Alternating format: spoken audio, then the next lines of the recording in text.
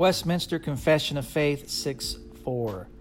From this original corruption, whereby we are utterly indisposed, disabled, and made opposite to all good, and wholly inclined to all evil, do proceed all actual transgressions.